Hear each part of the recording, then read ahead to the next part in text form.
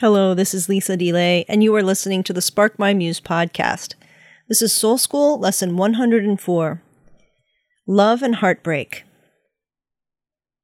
Before I get into the episode, I would like to tell you that on this release day, July 25th, 2018, as of right now, I am off of Twitter and Facebook until further notice. There will still be automatic posts about new audio and work that I'm doing as far as blog posts and other things like that, but I really will not be communicating through those methods as I usually have, and I won't really be participating on those outlets. I just have come to a point where I feel like too much time and energy is being taken in those ways that I could harness and channel into other more productive and more fruitful things. Although I feel sort of saddened by those things, that there will be some loss there because I really enjoy communicating with some friends through those means. And there are a lot of people that I get encouragement from on social media. I also feel like it has an overpowering negative force too in my life. And it's an energy suck and a time suck. So I am shedding that for the time being. I might come on toward the end of the summer or in August sometime. If it works out that I'm a lot more productive, a lot happier, a lot more peaceful, then this will be the new normal. Now, to get a hold of me, you can always reach out to me through my website on the contact page, or just email me, contact@sparkmymuse.com. I will still be available through those means very easily. I'll still be checking email maybe once a day. And I'm not going to be hard to find, but I was pretty active on Twitter since 2009 and on Facebook since 2007. So these are big departures for me. And if this gives you the encouragement to strip them down from your life, or strip them away from your life, or reduce your activity at all, I hope you will take that opportunity to do that. I think that we are too easily absorbed into those things. And one of the things I noticed actually when I first started this hiatus was that I felt really lonely. And I realized how much false intimacy I was getting and false connection I was getting through connecting with other people. I wasn't actually connecting with them. I just felt like I was somehow connected in other people's lives and other people's thoughts and stories. I really wasn't. It just gives me the sense that I am. By going on Twitter and Facebook, I feel connected to people, but I'm not actually connected. Stripping that from my life made me feel lonely and upset and saddened and even a little bit brokenhearted. So I have really considered that deeply, and in my interior world, what does it mean to be lonely and heartbroken and feel disconnected from people? And because it's largely an illusion when it comes to social media, because I bet hardly any of you have noticed my absence from those things, I'm not actually disconnected from people. I can get in touch with people anytime through many ways, over the phone and through email, all kinds of ways. I'm not any more disconnected than I was. It only feels like that because I habituated the ways I connect with others. And I was given some sort of fool's gold that I've been valuing over actual in-depth connection.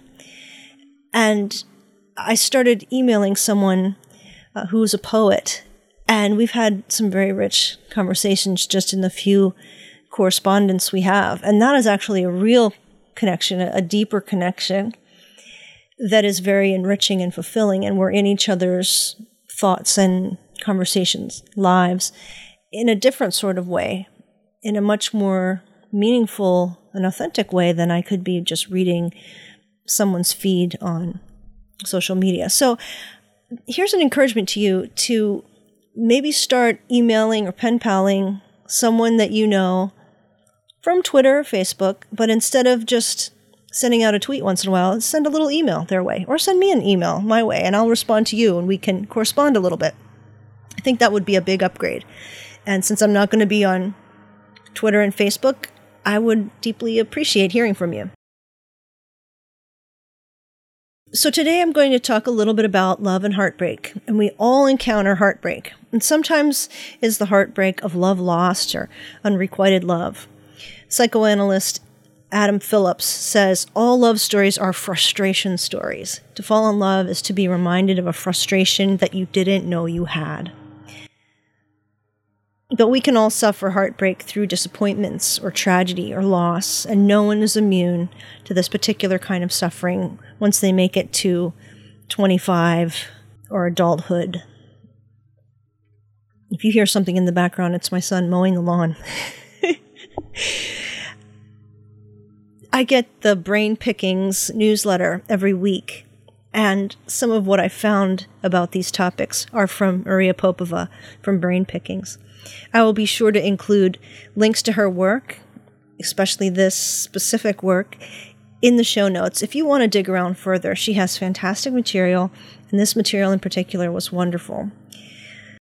One entry she features is the fantastic Lebanese-American poet, painter, philosopher, Khalil Gibran. He lived from January 6th, 1883 until April 10th, 1931. And from his classic book from 1923 called The Prophet come these words: heartbreak is unpreventable, the natural outcome of caring for people and things over which we have no control. Heartbreak brings the moment we are asked to let go but cannot. In other words, it colors and inhibits and magnifies each and every day. Heartbreak is not a visitation, but a path that human beings follow, even the most average life. Heartbreak is an indication of our sincerity in a love relationship, in a life's work, in trying to learn a musical instrument, in the attempt to shape a better, more generous self. Heartbreak is the beautifully helpless side of love and affection that is, in essence, the emblem of care. And Maria says, heartbreak has its own way of inhabiting time and its own beautiful and trying patience in coming and going. And yet, while heartbreak has an immense spiritual value, and even an evolutionary adaptive one, we still treat it like a problem to be solved, rather than a psycho-emotional growth spurt that it is. Poet David White, contemporary poet, still living, has a book called Consolations. And in that book, he says, heartbreak is how we mature. Yet we use the word heartbreak as if it only occurs when things have gone wrong. An unrequited love, a shattered dream. But heartbreak may be the very essence of being human, of being on a journey from here to there, and of coming to care deeply for what we find along the way. Maria Popova writes, there is almost no path a human being can follow that does not lead to heartbreak.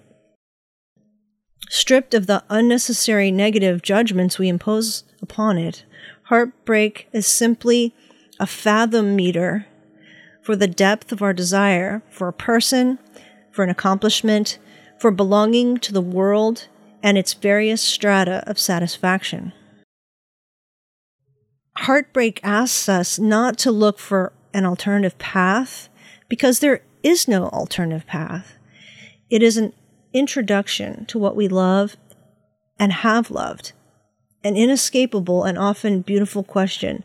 Something and someone has been with us all along, asking us to be ready for the ultimate letting go. Links to these writers and the books mentioned are available for free for this episode, Soul School Lesson 104, at patreon.com/sparkmymuse. It would be so nice if you could visit that, dig around a little deeper for these wonderful resources, and also contribute a little money towards the podcast. Maybe just $5 or $10. It would go a long way. And as you consider whatever heartbreak you've had or are going through, I hope you will consider some of these wise words about heartbreak and how central they are to the human condition and the human experience. Thank you so much for listening. I'll see you next week.